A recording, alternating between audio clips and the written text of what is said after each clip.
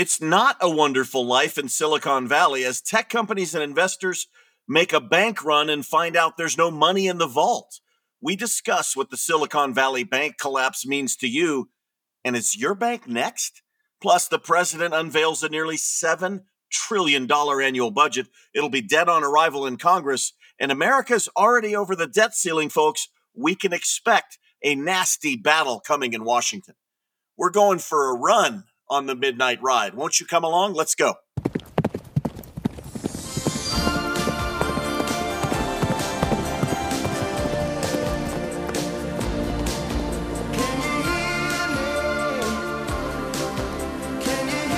It's Monday, March 13th, 2023, and you're listening to your home for misinformation and disinformation, also known as The Truth, the Midnight Ride podcast with Connor Coughlin and Paul Runyon. Special thanks to Mike and the Mechanics, an old favorite of ours, silent running. Paul, are you running to the bank? Should we be running to the bank today? Well, it's funny. The whole term going for a run is like taking on a whole new meaning. Well, I went on yesterday. I went out for a run in the neighborhood, and I go to my wife, and I'm like, "Oh, I'm going for a run," and she just assumes, "Oh, to the bank." Like that's literally all anybody is talking about this weekend. So you're wearing your New Balance, and you've got a duffel bag there. That's an interesting jogging attire. But yeah, we're going to break down the Silicon Valley bank collapse.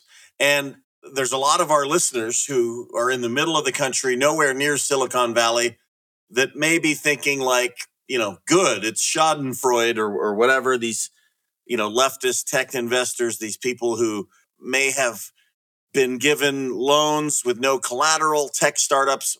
I don't have a lot of sympathy for them, but this may be affecting all of us, right, Paul? Well, yes. I mean, it's very interesting too, right? That this bank, Silicon Valley Bank, was the home of high-tech lending and high-tech support and high-tech banking. I mean, this is really the bank that keeps those venture capital funded startups going, that ecosystem in Silicon Valley. I had never heard of the place. Yeah, I mean, it's a huge bank. I had heard of it, but it's also very niche. It's one of these places where, if you're in big tech, it's cool to have your money there, right? It was like they're all, everybody out there wears the Patagonia vests, sipping their lattes. And it's like the cool thing to do to have your startup at Silicon Valley Bank. But as all things happen, whenever there's groupthink like that, if anything wrong happens, it happens to everybody. And that's exactly what happened with Silicon Valley Bank. Well, it's sort of reminiscent. And you heard in our intro sort of the reference to It's a Wonderful Life, where you have the bank manager there and people start to doubt the creditworthiness of the bank or the stability of the bank. And they hear some news that there could be a problem. And so they realize, I better go get my money right now or else I could be left holding the bag. And that's exactly what happened here. As investors learned, the parent company of the bank was selling off some of their assets. And I know you're going to talk about that, Paul, but then that essentially caused people who had money in the bank to try to go get it. And basically they had to shut this bank down last week. That had a lot of ripple effects on the stock market and everything else, to the point where it's not like, the days of It's a Wonderful Life where you had to be there at 9:00 in the morning on Monday. People can now run to automated teller machines and get their money out, or they can go on an app and try to transfer their money or withdraw their money. And apparently that may already be happening in banks outside of Silicon Valley, right, Paul? Yes. So let's kind of backtrack a little bit and discuss how this entire situation has come about in the first place. And it really goes back to COVID and the reaction of the government to COVID. So if you see what was happening back a few years ago, COVID happens, the government decides to print a lot of money, starting with the PPP loans and the very first congressional actions in the Trump administration back in 2020, and obviously exacerbated by the American Rescue Act and the infrastructure bill. You've got the government printing so much money. At the same time, the Federal Reserve cut the interest rates down to zero to stimulate the economy. So you had this double-pronged piece that we've talked about before on the Midnight Ride of lots of money out in the system, zero interest rates, which then caused all of these financial dislocations, which eventually caused inflation. While interest rates were at zero, banks were buying long-term bonds instead of short-term bonds to get a little bit of a higher yield. So if you buy, say, a US Treasury historically that was 3 months long, you're getting like almost no interest in return at all. And then if you buy the long-term one, you get a little bit of a return. So banks, in an effort to get a higher return on their investment, were buying these long-term bonds. Now, for those of you that understand banking, you'll know that when you put your money in the bank, it's not really, the bank is not saying, okay, well, this is Connor's money and we're going to cordon it off somewhere. They take that money and they lend it out. And what was happening is they were putting it in these long-term bonds.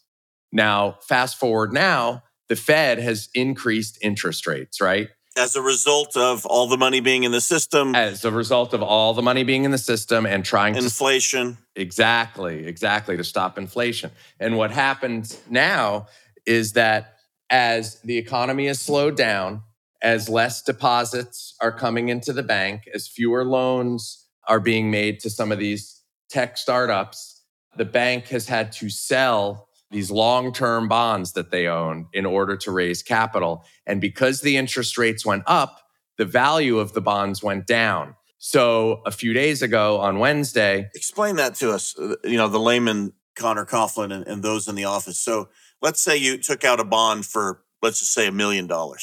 And that bond had a term of, you said it's a long-term bond. Could be a 10-year, let's say, 10-year bond. A 10-year, okay. At that 10-year bond, you would get, 6% interest. Just, I don't know. You tell me what interest it would have. Back then, when interest rates were zero, you were literally getting like 0.5% return. On a long-term bond. Yeah, and so the value of the bond is higher. It's a little bit complicated, but the value of a bond is always at $100, right? That's what they value the bond at. When investors bid it up, they're willing to pay more money for that bond, which will then give them, in effect, a lower return. So they're willing to pay for that bond more money. That's what happened when the interest rates were at zero. So those bonds were trading for over $100. Now, when the interest rates go up, investors are saying, well, I'm not going to pay as much for that bond. So they're selling the bond to an investor. Yes. Okay. And that's what they're doing. And so they're selling it at a loss. So that $100 bond that would have in 8 more years been worth $110 or whatever it is, or $100 and $103, whatever it is. The investor says, all right, I'll buy it from you for $90 or something like that. Yes. That's a scenario. Yes, that's a scenario because the interest rates are higher. So the banks got less than what they paid. That's what I'm getting at is Yeah. Okay, all right. So they got less than what they paid, so they took a loss. They took a loss. They did a filing on Wednesday with the SEC that said we have a $1.8 billion loss because we had to sell some of these bonds. And the minute investors in Silicon Valley Bank or depositors saw that, they were like, wait a minute, the bank just took this huge loss. Which they wouldn't do if there wasn't a serious problem. Exactly. So I better take my money out. Within one day, the bank had about $180 billion of deposits. And within one day, they tried to take $42 billion, tried to get brought out of the bank. Within, say, 24 hours, the entire bank collapsed. They did not have the assets on hand to be able to return everybody's money because they don't hold on to that $42 billion. Or that $180 billion. It's all lent out. So they didn't have that money. It's loaned out, but like if you were to wait until the first of the month, for instance, where, loan payments start coming in, would they even have enough then to pay out these people? Probably not, right? No, definitely not. And it happened so fast that the feds came in and shut down the bank on Friday in the middle of the day which is unprecedented. I mean, usually when Washington Mutual, which was previously the biggest bank failure in US history, this is number 2, which happened during the 2008 financial crisis, they were able to wait until after the close of business. They announced, during the week, they announced that the bank is closing and this is how it's going to work. So, somebody buys out the bank, whatever it is.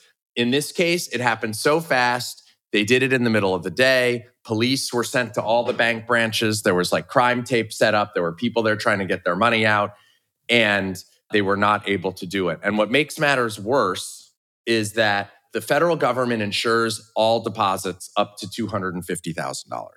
Right. So if, most Midnight Rider listeners out there, most people in America don't have more than $250,000 in a bank account. But in the case of Silicon Valley, only about 5 to 8% of their accounts were $250,000 because they do a lot of banking with businesses. So businesses often have to maintain a lot more than that because they have to make payroll every 2 weeks.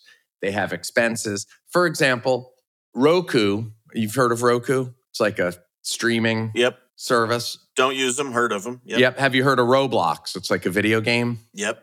I know your daughter probably likes it. I know my kids love Roblox. So to give you an example, Roku had $450 million in checking account at Silicon Valley Bank. That money's now gone and frozen. That means that companies like that cannot pay their employees. Yeah, I was just going to mention that. So you've had all of these tech companies laying people off already before this happened.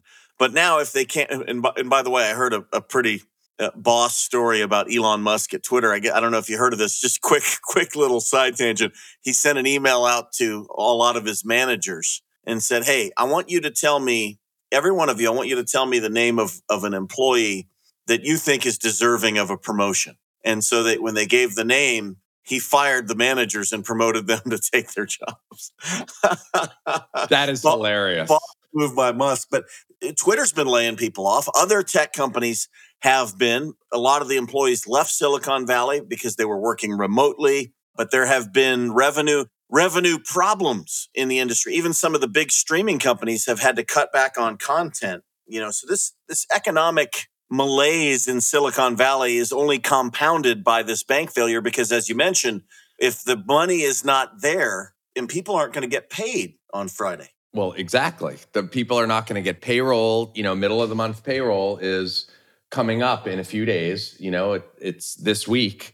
So are there going to be people not paid? I already read an article about Etsy. I don't know if you use Etsy. I know my wife likes it. You can order some things. Etsy sellers, they make custom apparel. Yep. That type of thing. They used Silicon Valley Bank to process their payments to Etsy sellers. So essentially that means that when they're going to pay, people buy things on Etsy. Etsy then sends the money to Silicon Valley Bank. Silicon Valley Bank disperses it to the sellers. What happened is they dispersed the money, the bank went under, and all that money got frozen. And now Etsy sellers are not getting paid, at least right now. So that's another side effect of what's happening with this bank. So there's this whole ecosystem happening within Silicon Valley Bank that is compounding issues right now. And it's the weekend. So we don't, it was the weekend. So we're getting ready for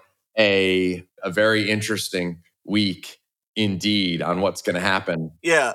And let's talk about, again, the money. You mentioned, everyone who has $249,909 or $250,000 or less, they have insurance covered by the FDIC. But most of their account holders are these businesses, as you said. And again, most Midnight Ride listeners have zero sympathy for Silicon Valley elites. In fact, I'm sure a lot of people were cheering, going, yeah, good. Yeah, it couldn't have happened to a nicer group, right? Yeah, exactly. That money is not insured above $250,000. Yeah, it's not. So what happens is, so what should we do? I know what you're going to go to, and we definitely want to hear that. But in my mind, I would say, again, I'm not a financial whiz, but I would be like, hey, you know what? That's tough. I'm sorry, but you got to eat it, right? Eric Swalwell, our favorite Democratic representative, who I think his district covers the Silicon Valley area, said we must make sure that all these deposits exceeding the 250 are honored. Banking is about confidence. If depositors lose confidence in the safety of deposits over 250,000, then we are in trouble. I hate to say it, Paul, but maybe Swalwell for once in his life is right about something, because it's not just Silicon Valley Bank, is it? It's not. But and we'll get into that in a second. But the problem is that there's a thing called moral hazard. And if you are bailing out a bank, then everybody knows, okay, well, if this happens again or this happens to me, then this other bank will get bailed out. And when do you stop? And then it just encourages banks to do risky lending. And what's happened with Silicon Valley Bank is they made a lot of loans also to these tech companies that were risky with no collateral. Like most banks, or a lot of banks anyway, most of the loans they make are, say, mortgages or home equity loans. Those have collateral, right? If somebody can't pay their mortgage, the bank can take the house back, and then they have collateral that they can sell and make some money on it. In this case, there is no collateral. So those loans go completely bad. And when the FDIC was coming in and intervening, normally you try to find a buyer for a bank that will say, assume the assets and the liabilities and the deposits and the loans and come in. In this case, because the quality of the loans are so bad, no one would come in and no one would swoop in and buy the bank. That's where everything got completely shut down. If you remember in 2008, Bear Stearns went under. I believe JP Morgan Chase swooped in and bought them and bought all the assets. So things were okay. That didn't happen in this case. But 2008, so this is the second largest bank ever to collapse, I believe. Yep. And 2008 was the biggest bank collapse that we've ever had. Yeah, that was Washington Mutual was the bank, the biggest bank collapse in history. That was 2008. Before we get into the ramifications on other banks, I do want to, I think this next thing that we're going to show you does tie into 2008. And this is our tweet of the week. It's from presidential candidate Vivek Ramaswamy at Vivek G. Ramaswamy. Do you want to spell that for everybody? Yeah, Ramaswamy. Or you could just go to his website, also vivek2024.com. I like this guy, Paul. You like this guy. But listen to what he says, what he wants to know about Silicon Valley Bank. Listen to this. I see this bank proclaiming a lot about diversity, equity, inclusion, and environmental, social, and governance factors. I'm looking at my computer screen here at Silicon Valley Bank committing $5 billion to sustainable finance and carbon neutral operations to support a healthier planet.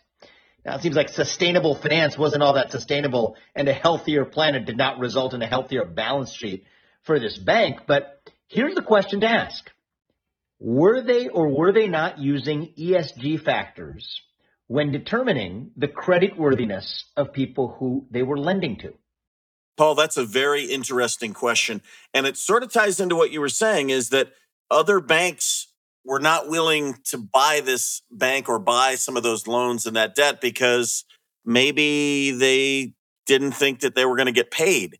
Is ESG, it certainly isn't making things better for Silicon Valley Bank. No, I mean, it's definitely, I would think, a contributing factor. I don't know for a fact, we don't know right now specifically how much ESG played a role in all of Silicon Valley Bank's loans, but we do know that there's several companies out there, investors, everything, that are now using that as some sort of criteria. And I think anytime you use any factors other than simply the ability of the company to pay back the loan and the health of the loan, and you put any type of other restrictions on it that don't have anything to do with that, you're then weakening that loan. Yeah, and as Ramaswamy went on to point out, the whole cause of the 2008 financial crisis was the loaning of money to people who would never be able to pay these loans back. I mean, I remember neighbors of mine who had bought condominiums in California who had no proof of income.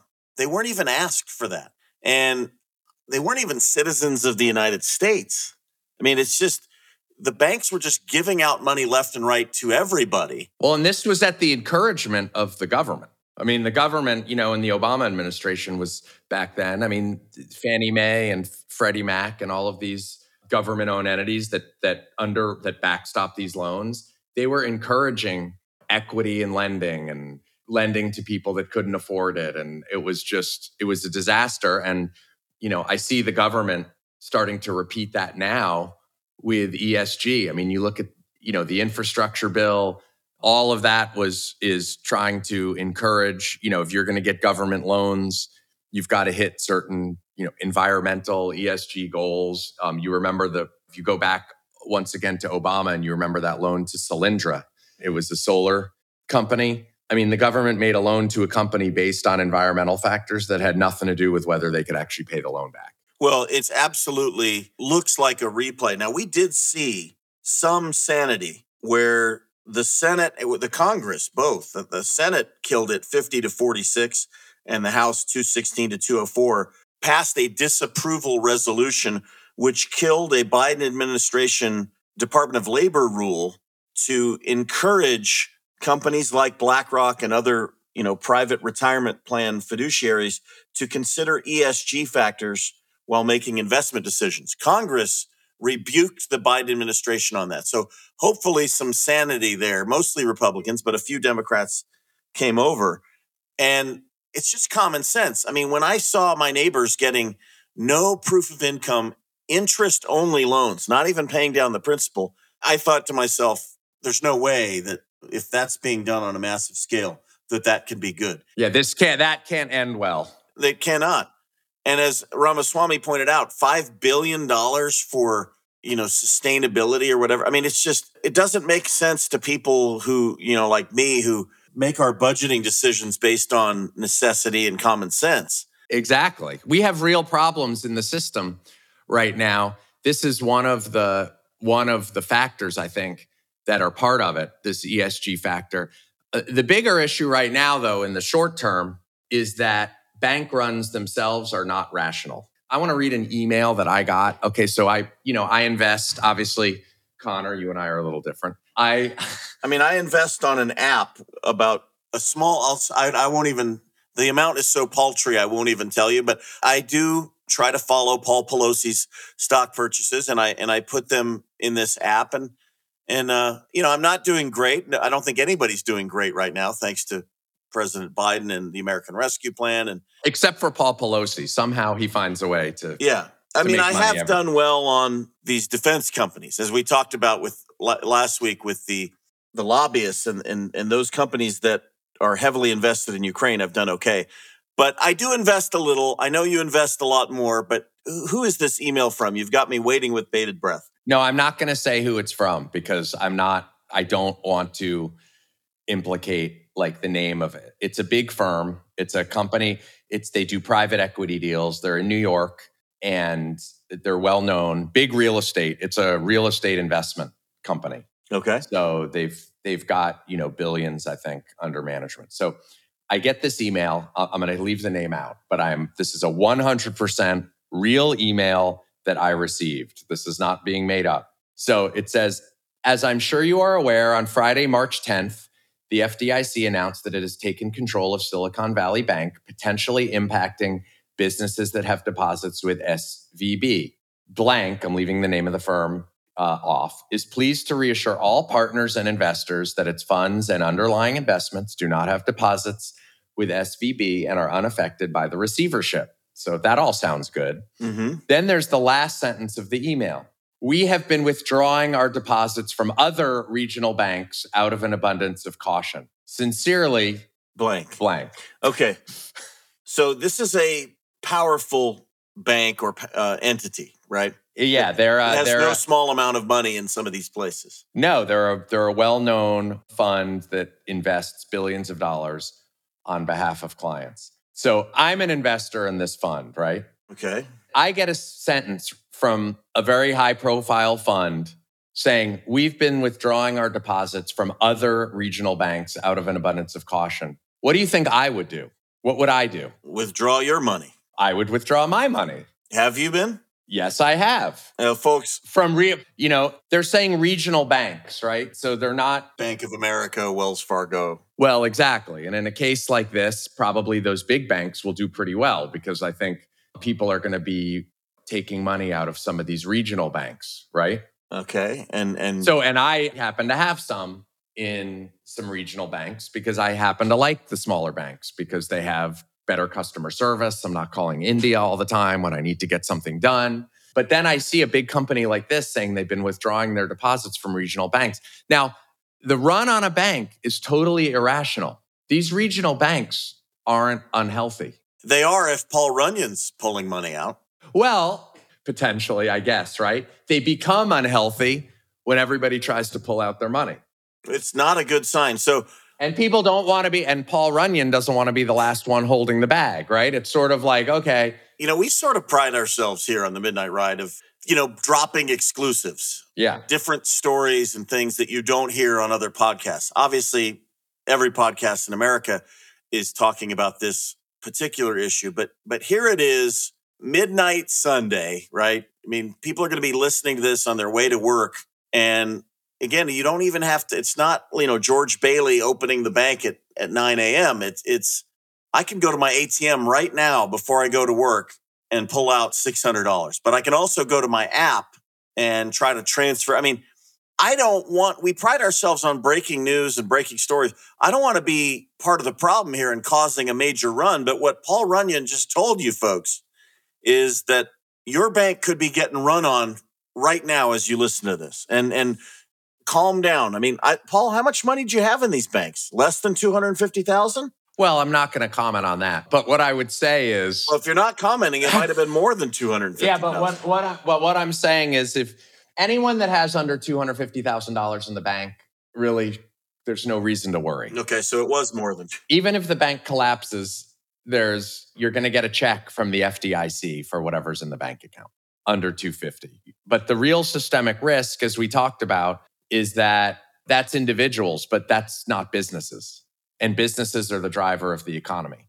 And businesses go belly up, people are not getting paid. And people lose their jobs and livelihoods. Exactly. I have a friend in Los Angeles who sent me a picture, who drove by the First Republic Bank, which is another bank on the West Coast, which is thought of as sort of like the next bank with bad finances, right? When a bank run happens, everybody kind of looks for, okay, well, Silicon Valley Bank's done. What's the next bank that could be in trouble?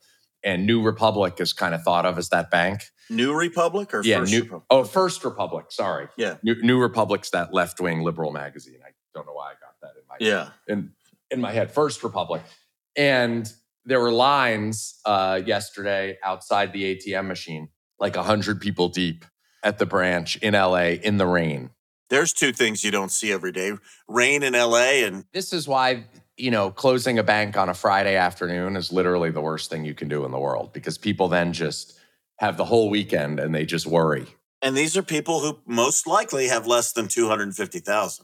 Exactly. And there's really no reason for them to be pulling the money out. Yeah. Their money is insured by the full faith. Yeah. So these individuals who have less than $250,000 that are taking it out, and again, everyone that's listening right now, you probably, like me, have less than $250,000. By you taking your money out and telling your friends that you're doing it, you may be causing a further run. And now eventually we get to the point where banks could collapse and then businesses can't make payroll, et cetera.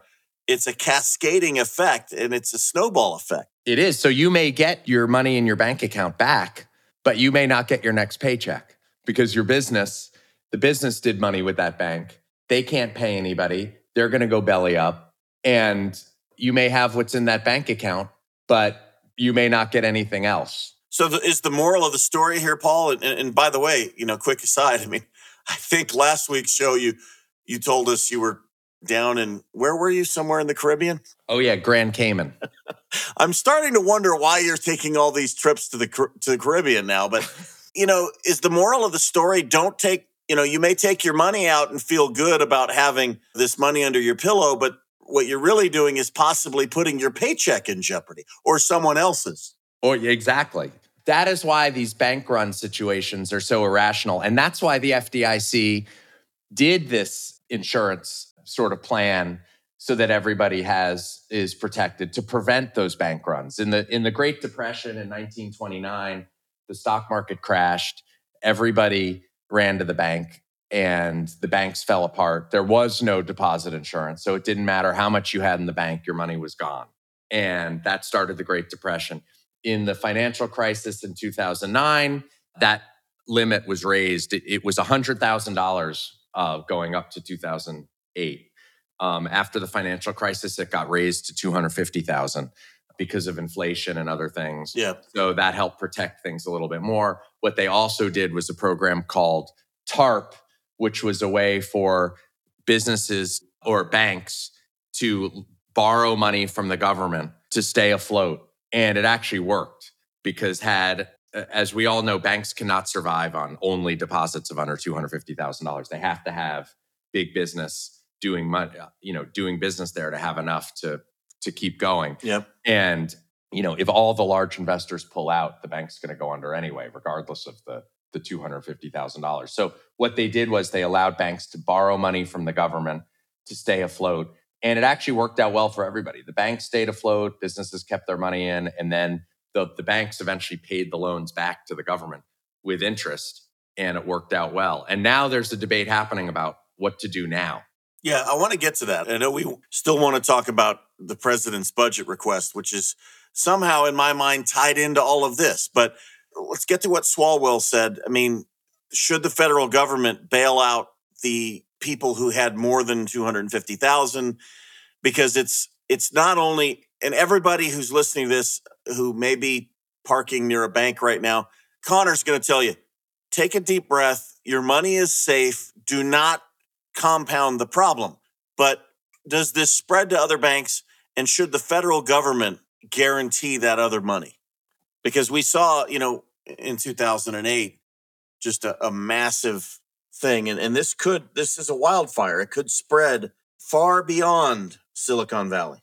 I know this is a very, very tough decision. And it's been one of the decisions that people have been debating for generations is what do you do with these banks? Because if you guarantee all the money, then it encourages banks to go out and have more risky behavior, thinking that the government is going to backstop everything again. Mm-hmm. As we said, the bank runs under $250,000 we should be in good shape.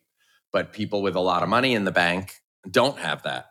Should there be some sort of deposit insurance specifically for businesses so that they don't have to have the bank run as well? Is that going to be thought of as like a giveaway to big business?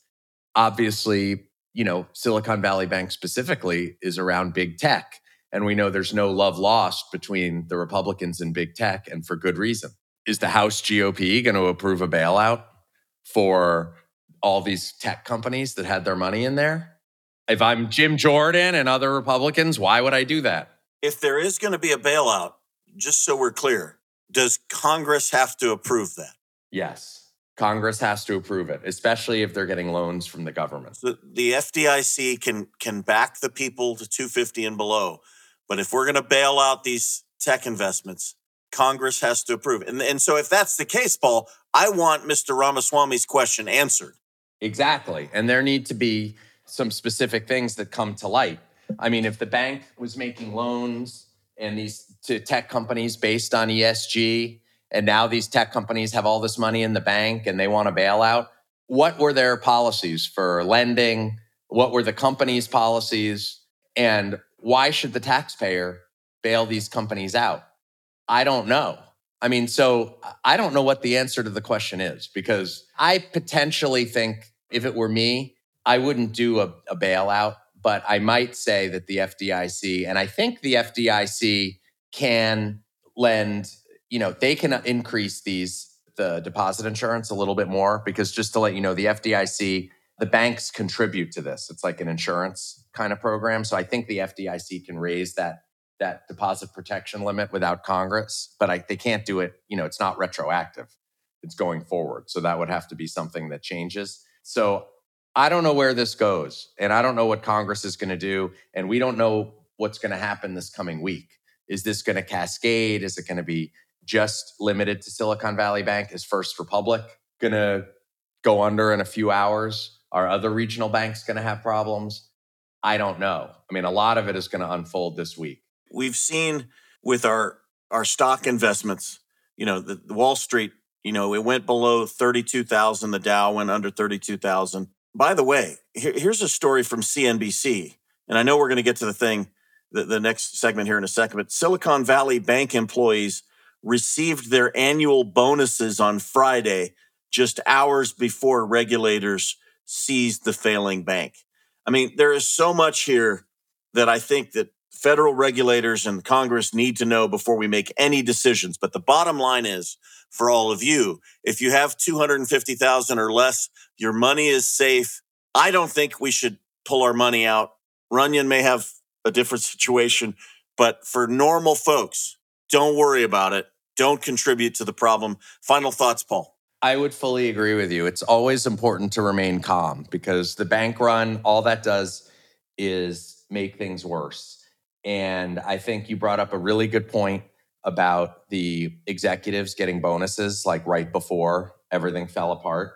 Any solution that the government comes up with for this, in my opinion, should be not to bail out the bank, not to let the employees get paid. The bailout should only be for the depositors, if there is anything at all, and not for the bank itself. Because if the people at the bank get to keep their jobs, then that just encourages all the risky bad behavior that they did, and they're getting bailed out. The bank should close. Everyone should lose their jobs. There should be, anyone that works at a bank should realize, don't take risks with depositors' money. Absolutely. Well, it's not just Santa Clara where people were taking stupid risks. President Joe Biden, in all of this economic malaise, is now proposing trillions in tax increases. We'll talk about it next on the Midnight Ride podcast. Stay tuned.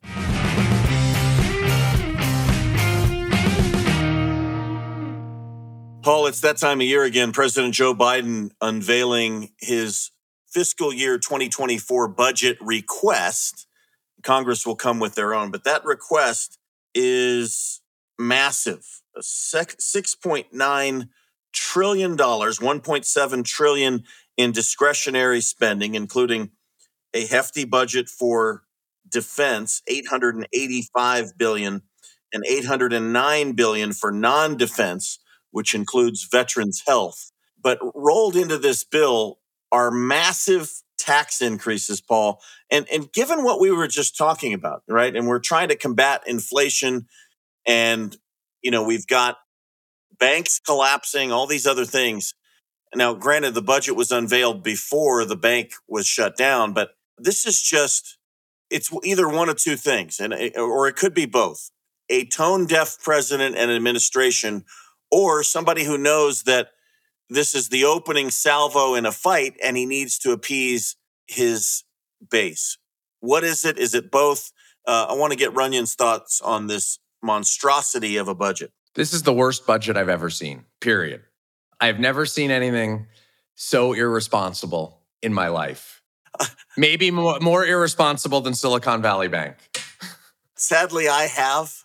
But, the decisions that were made by some people in my family, they weren't backed up by the American farmer, the American trucker, the American taxpayer. So they went under. We could go under, though, if we had Joe Biden in charge for more than another 4 years. Yeah, I mean, let's sort of dissect this. This is either incompetence or it's actively trying to destroy the country. Many people would say it's the latter, Paul. Well, it very well could be. I mean, it sounds like a conspiracy theory, right? But suppose, obviously, they're going after rich people, right? You go back to Silicon Valley Bank for a second.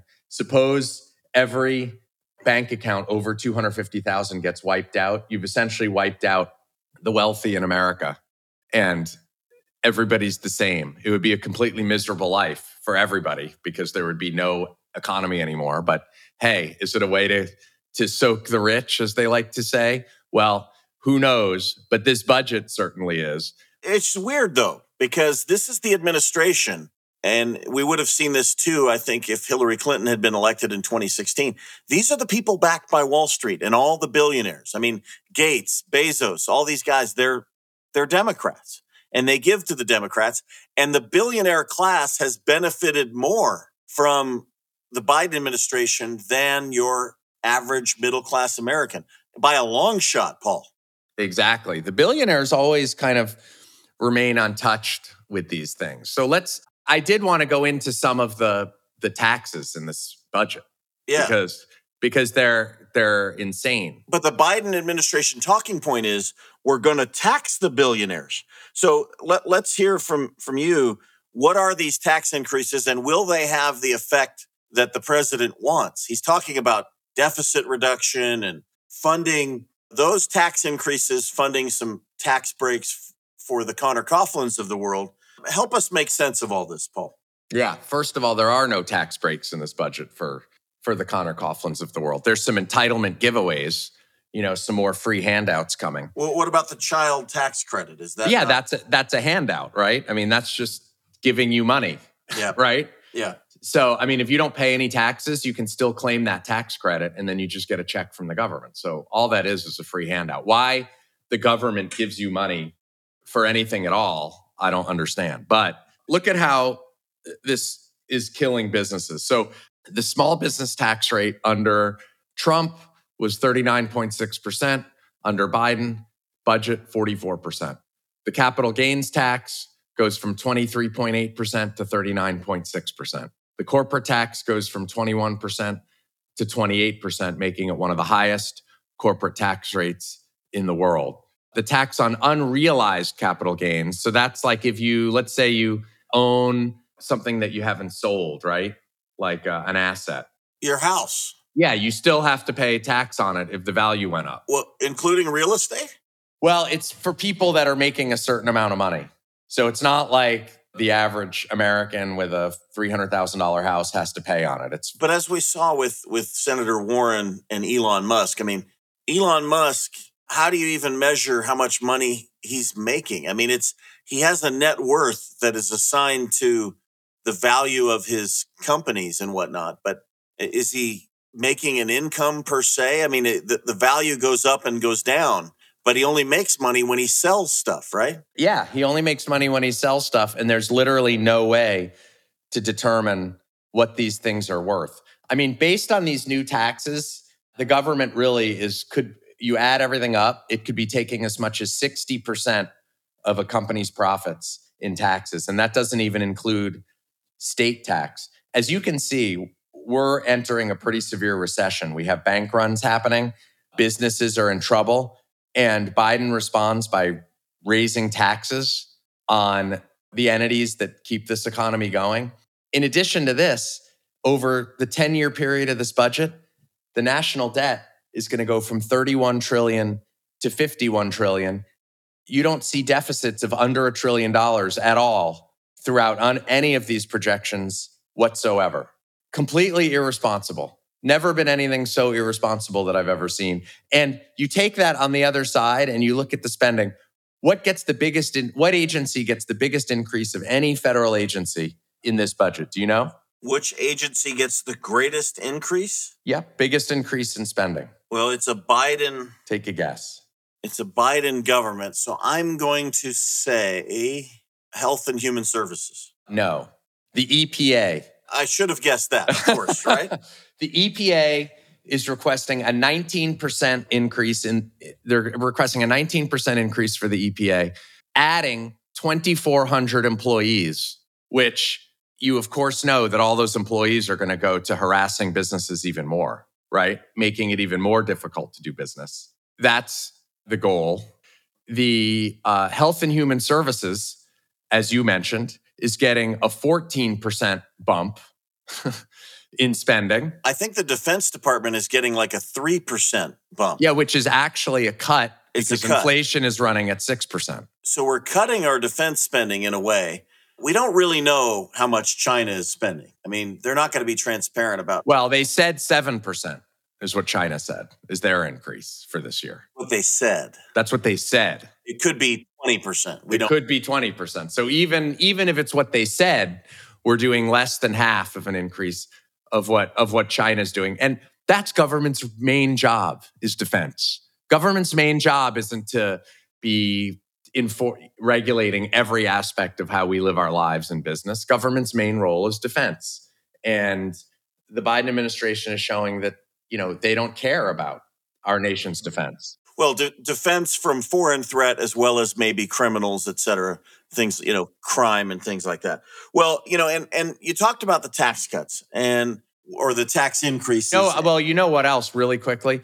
Department of Education is getting like a 12% increase too, which obviously does nothing. So that's one that should be abolished. So you have education and the climate scam getting a massive increase. And listen, I'm for the EPA and their efforts. I'm for clean air and clean water, but this is pandering by the president. Well, and let's remember the EPA doesn't, look, clean air and clean water is good, but that's not what the EPA does. The EPA has tons of rules that have nothing to do with anything that just mire businesses in red tape. And this is a contrast from the Trump administration, which put an EPA commissioner in with the express purpose of gutting those regulations to supercharge the economy. Another thing that supercharged the economy were the Tax Cuts and Jobs Act of 2017, which, by the way, Paul, many of those tax cuts are set to expire in the year 2025. That's only 2 years away. This budget says that the president will keep those for people making less than $400,000. He wants to keep that campaign promise. As we've talked about on the Midnight Ride many times, that in a number of latent manners, the president has actually increased taxes many times on people who make less than 400. But the income tax bracket, less than 400,000, he wants to basically keep those tax cuts, but he wants to let the other ones expire for people making more money. Well, of course, yeah, he does. But obviously, with these new taxes that are being introduced, they may not be directly on people making $400,000. But when you hurt businesses, it's going to keep wages lower. It's going to hurt people's 401k plans and their retirement plans. It's going to hurt many different aspects of their life indirectly because of these taxes. And, we have a government of unserious people, right? I mean, these people are sitting there. Some of the things that, for example, Karine Jean-Pierre are saying at the podium just demonstrate a complete lack of seriousness. The president knows that the first budget that he sends to Congress is going to be dead on arrival when it hits Kevin McCarthy. Well, I don't know if he doesn't know his own name, but other people in his administration may know. The people who wrote this monstrosity know that this is the first bid. And anybody who's ever done negotiations or haggling knows that, you need to kind of come in over the top because there's going to be a haggling process. This is really red meat to the base. It really is. This isn't even a negotiation. But what we have now is a situation where we're already taking, quote unquote, extraordinary measures because we're over the debt ceiling, $31.6 trillion of national debt. So we've got to come to an agreement on that, the debt ceiling, in the next month or two. And we've got this budget problem. And people in the House, they think like Paul and Connor. They say, hey, you're cutting defense. I mean, inflation is well over 3%. How do you see this playing out? I see a major battle looming over entitlements, over the debt ceiling, and the federal budget. And oh, by the way, one other thing. If you don't pass a budget, you have what I like to call the sequester or sequestration for defense spending, which will delay programs like our bombers and our missiles and our submarines that we need to keep pace with China. I mean, we got a real problem ahead. What do you think about all this? I don't see how this gets solved. I don't see how you can kick the can down the road anymore at all. I mean, most of this budget, most of the money raised from taxes in this budget is going to go towards paying the interest on the debt with the interest rates higher the way they are. Yep. We've got a huge problem. We're running out of ammunition because of Ukraine. We're having a hard time keeping up with China, and we're not doing what it takes to keep the country strong. And all that's happening is that we're just using it to give free handouts. This is essentially socialism 101, where you're just giving handouts to the largest group of people, which is, I would say, the working class, just to get their vote. And it's just for power. This isn't about the country. It's just for their power. I don't think people realize how bad it is. Now, the Democrats in 2020, they coalesced behind Joe Biden for a couple reasons. One is the wealthy people didn't want Bernie Sanders, but also they thought that this was a bipartisan guy. And the infrastructure bill was something that he touted as bipartisan. We need bipartisanship on the budget. And we all need to hold the president and our legislators to account, Paul. I'm also not very hopeful, but Kevin McCarthy, I think, has done a great job so far, and he needs to continue to stick to his guns. Final thoughts. Yes, the Republicans in the House need to take a stand on this. They need to hold the line and not let this atrocious monstrosity see the light of day. I don't care what the consequences are. This is horrible. So let's call your congressman, call your senator, and say, do not allow this budget to move. I agree. And if they cave on debt ceiling without serious concessions about the permanent fiscal health of our country, then I think you're going to see Kevin McCarthy very soon as the former Speaker of the House. Well, that's it for another edition of the Midnight Ride. We want to thank you for listening. Keep spreading the word. Keep giving us those 5-star ratings wherever you're listening to us. And take a deep breath, folks. Your money is safe, and hang on to it. And we'll see you next week for another edition of the Midnight Ride podcast. For Paul Runyon, I'm Connor Coughlin. Please have a great week.